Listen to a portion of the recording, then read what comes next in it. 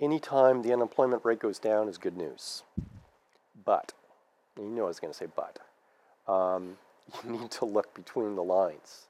What's really going on here is you have to look at the participation rate. That's the key. Go to the website, the government website, and download the spreadsheet with the participation rate and graph it. And basically, the story is that people have been dropping out of the workforce. And there was a big change in the most recent data, and it's an extraordinary change, actually. And if there was no change in the participation rate, the unemployment rate would tick down by 0.1, which is kind of a minor change.